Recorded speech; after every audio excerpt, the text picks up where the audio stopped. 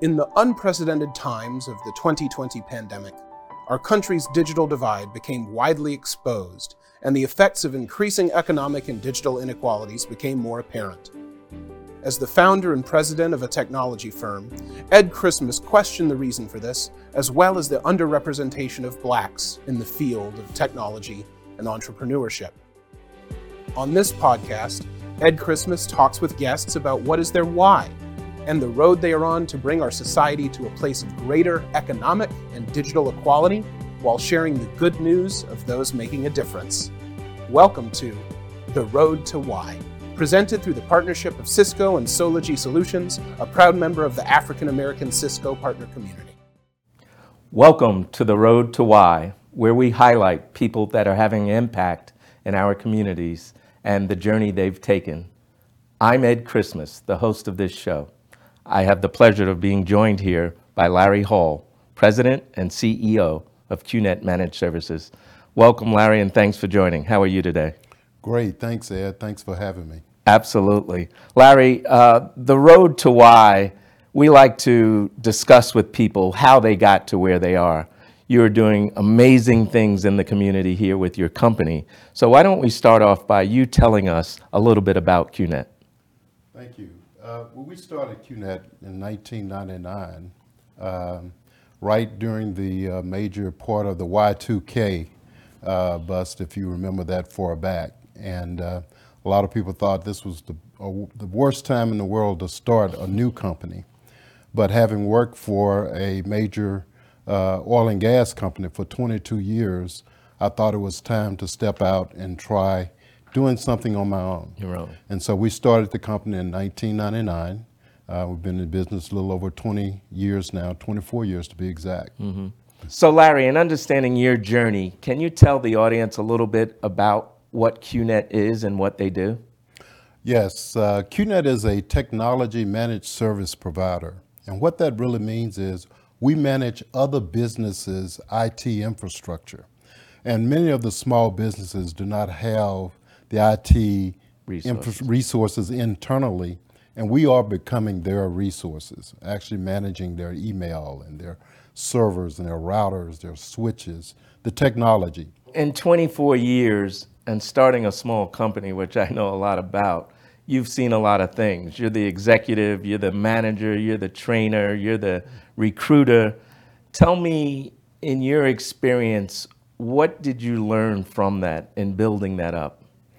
Well, it was quite an experience, and you're exactly right. When you're just starting out and all of a sudden you win something big and you're not structured to do all of that, all of a sudden now you have a payroll, you have HR, you have to hire people, you have to have insurance, you have all these things that happen all at once when you're really small, and all of a sudden you win something large and you now have to scale up quickly to do that. The dog that caught the car, right? Exactly.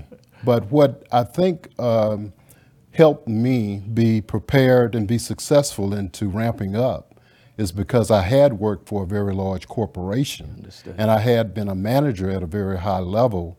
So I was used to working in the environment to where I could actually scale and do those things. You understood what it took to scale the business. Exactly. Talk to me, when we talk about small businesses, some of the challenges they're faced with is resources. Tell me how you were able to overcome that, because I would imagine you're competing with some of the larger managed service businesses, and being a African-American business, being able to recruit these resources. Tell me, what approach did you take to that? Well, the first approach, just like most, is you go with those that you've worked with before. And I had several employees that wanted to work with me after I left the corporation. And I actually brought them on to my payroll, working with me as a startup company. And a lot of those same employees are still working for me today. That's awesome. Because that's what it takes. You gotta start with someone that you know and trust, and you know their skill set. So that was the start. And then from there, it's a matter of finding relationships and building relationships with companies that can provide resources for you in the technology area. And being that I had worked in the corporation before, I had some of those relationships already as well. So I utilized the relationships that I had already established. Gotcha. What do you see as some of the challenges being an entrepreneur, African American? What challenges does your company face or faced at one point? The biggest challenge we faced as a company is access to capital. You're first recognized as a small business, so large banks don't want to take the risk of a small startup. You haven't proven yourself yet as a corporation, so they don't want to give you the funds necessary to grow, even though you can show them a business plan and you can show them how you're structured to be successful. For some reason, it's not always equitable for them to give you the funds you need to do that. That's a story we've heard over and over again. Yes. So after 24 plus years, share with me what your legacy will be. What is your vision going forward? What would you like to see come out of the business? What I would really like to see is the ability to help other businesses grow. And technology is the way they're going to be able to grow, right? Because it can fulfill a lot of the needs they have initially that they can't hire resources to do, and like we used to do before the technology was as popular. You're going to need the technology to help you grow. And you're going to need the technology to help you expand to levels and areas that you are not in today. And one of the legacies and things that I would really like it to do is to help businesses utilize the technologies to grow their business. That's one of the things I really like to help do. No, that makes a lot of sense. In 24 years, I would imagine, Larry, your company has impacted the community and lives of others. You've probably given individuals a chance to learn technology in your company where other companies wouldn't have taken that risk for the individual. Is that a fair statement? That is a fair statement, yes. And you talked about helping other companies. I've understood that you've recently taken a role of president of the Greater Southwest Black Chamber of Commerce. So first of all, congratulations on that role. Share with me a little bit about that organization and what they're trying to do. Yes, I am now the president of the Greater Southwest Black Chamber of Commerce. I was on the board for a couple of years, and the current president passed away recently, and that opportunity was afforded to me to take over and help grow our businesses in the southern sector, which I take great pride in, and it actually helped me fulfill the legacy that I mentioned earlier, in that I see some of the struggles and challenges that these businesses are having. And I believe with the experience that I've had over the last 20 years, afford me the opportunity to help them look at things differently and help them position themselves to where they can be successful and grow their businesses as well. Absolutely. And them not having that corporate experience that you had is probably a great opportunity for them to learn. With that, what are the challenges the Chamber faces?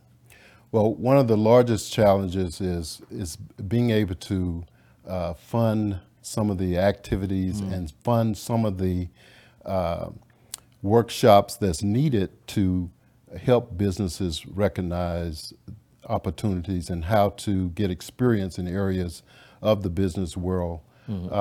Is one of the biggest challenges that I have currently. Gotcha. One of the other challenges that I currently have is when you're taking over something that you don't have the mentor that was in place prior to you. Transition. The transition part of it is taking its toll and having to transition and build things from anew.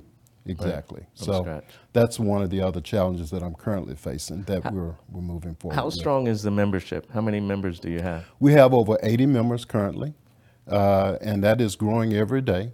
Solar Solutions is one of those. Solar Solutions is one of them, and we appreciate your membership, and certainly we'll be utilizing your experience to help as well, because your experience also will help us grow this as well. No, you guys are doing some great things, and I'm excited to be a part of that. And any chamber like that, that's especially in the south corridor of the city, that's important.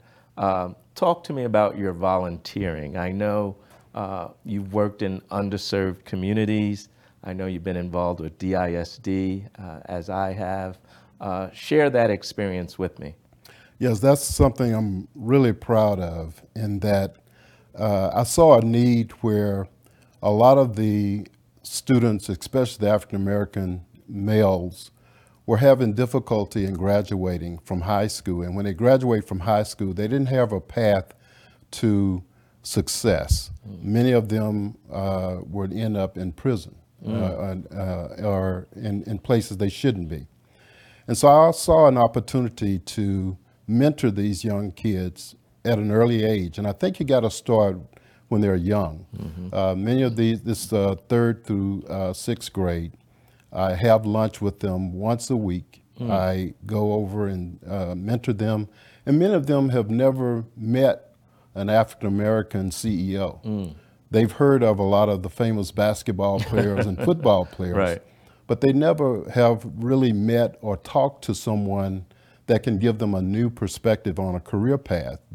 And a lot of them were failing in their classes, not motivated.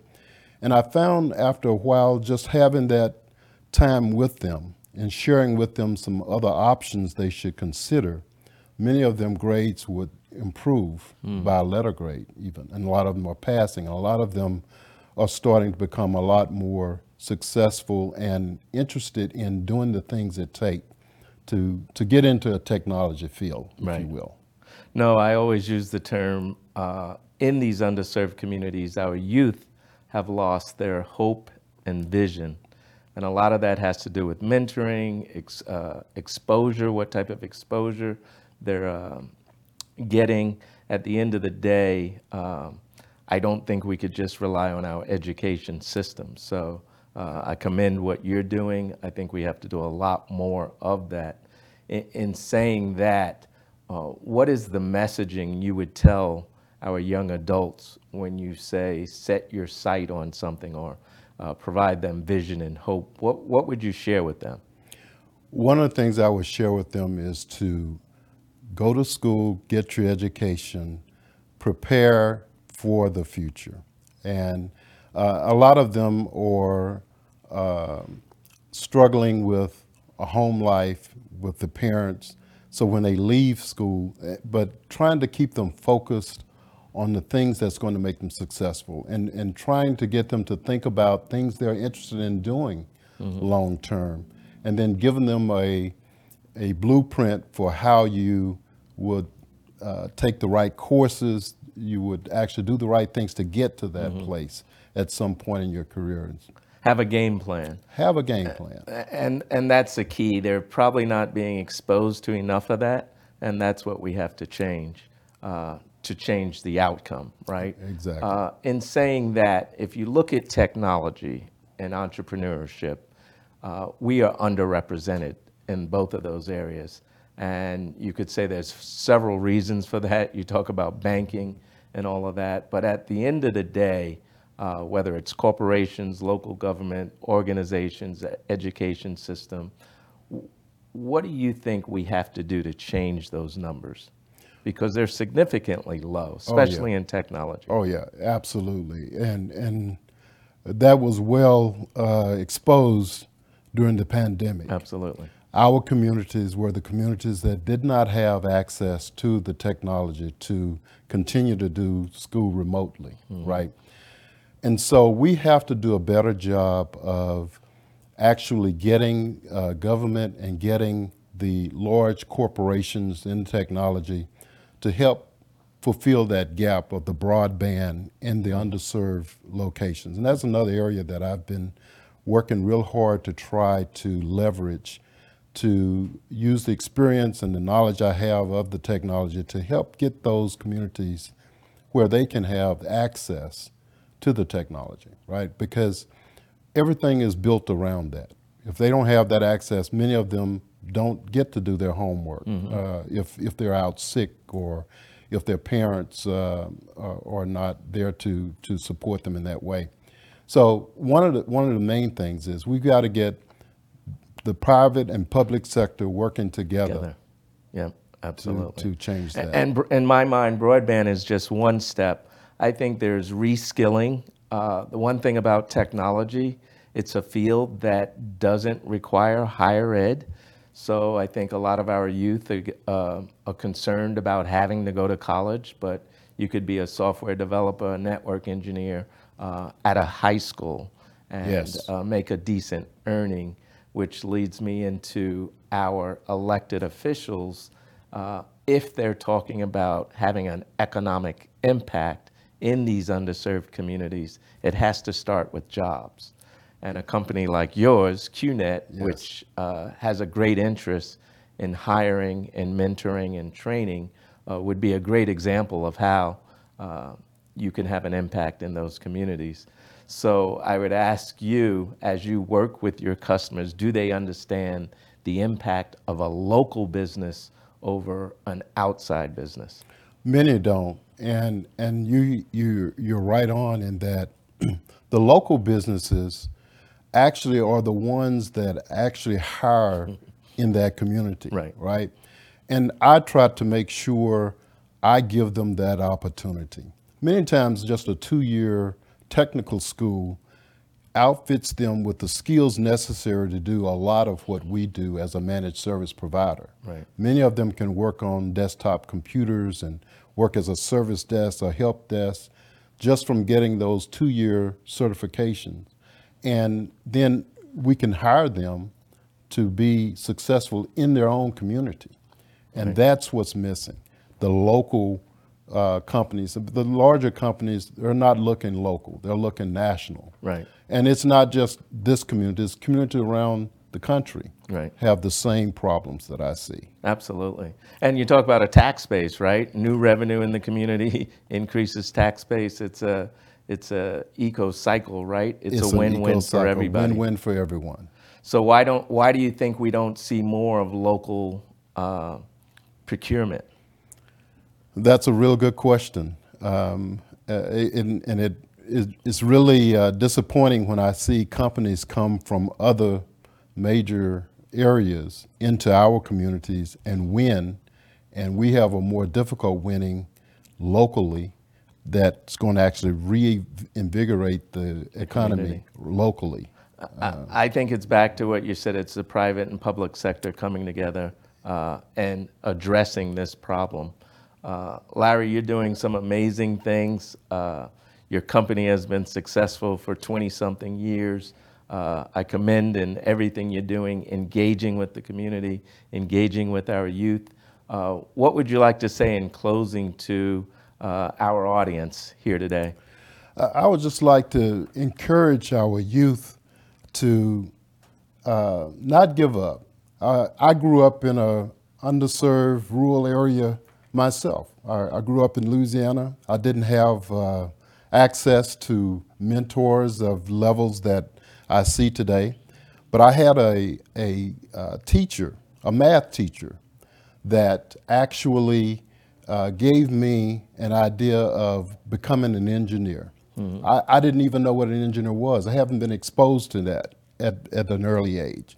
So I would say if I can do it, you can do it. Absolutely. Just stay focused.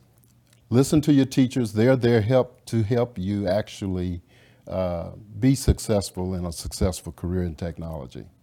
Excellent. So, if I just go through your journey, and the reason for the name of the show, The Journey to Why, you started in corporate, you had some influencers in your life that gave you hope and vision, and now you're at a spot where, is it fair to say you understand your why and why you're here? I know you mentioned about your leadership capability and you believe it's a gift from God, which I would agree with. You understand your why. I believe I do. I was actually in leadership all of my career, actually from high school, being president of my senior class, and then graduating and going into college, being leaders of various organizations on campus, Louisiana Tech, and then from there being a leader in my church, from there being a leader of various organizations, sitting on various boards. All of that has stepped me into a leadership role, and then I have to give that back. I think a leader has to give back and have to look at how they can serve those that are underserved. A servant leader. A servant Absolutely. leader. Awesome. Larry, I think the message here today for our youth is, there is hope. Have vision. Don't be afraid. There's mentors out there. Get involved. Broaden your perspective. Yes. I appreciate you on the show today. Again, you're doing wonderful things. Love working with you. We've done some business together. Yes. So I hope to continue that. So that's it. We're wrapping up the show for today. Again, we want to understand the road to why and what people are doing in our communities. So until next time, be blessed.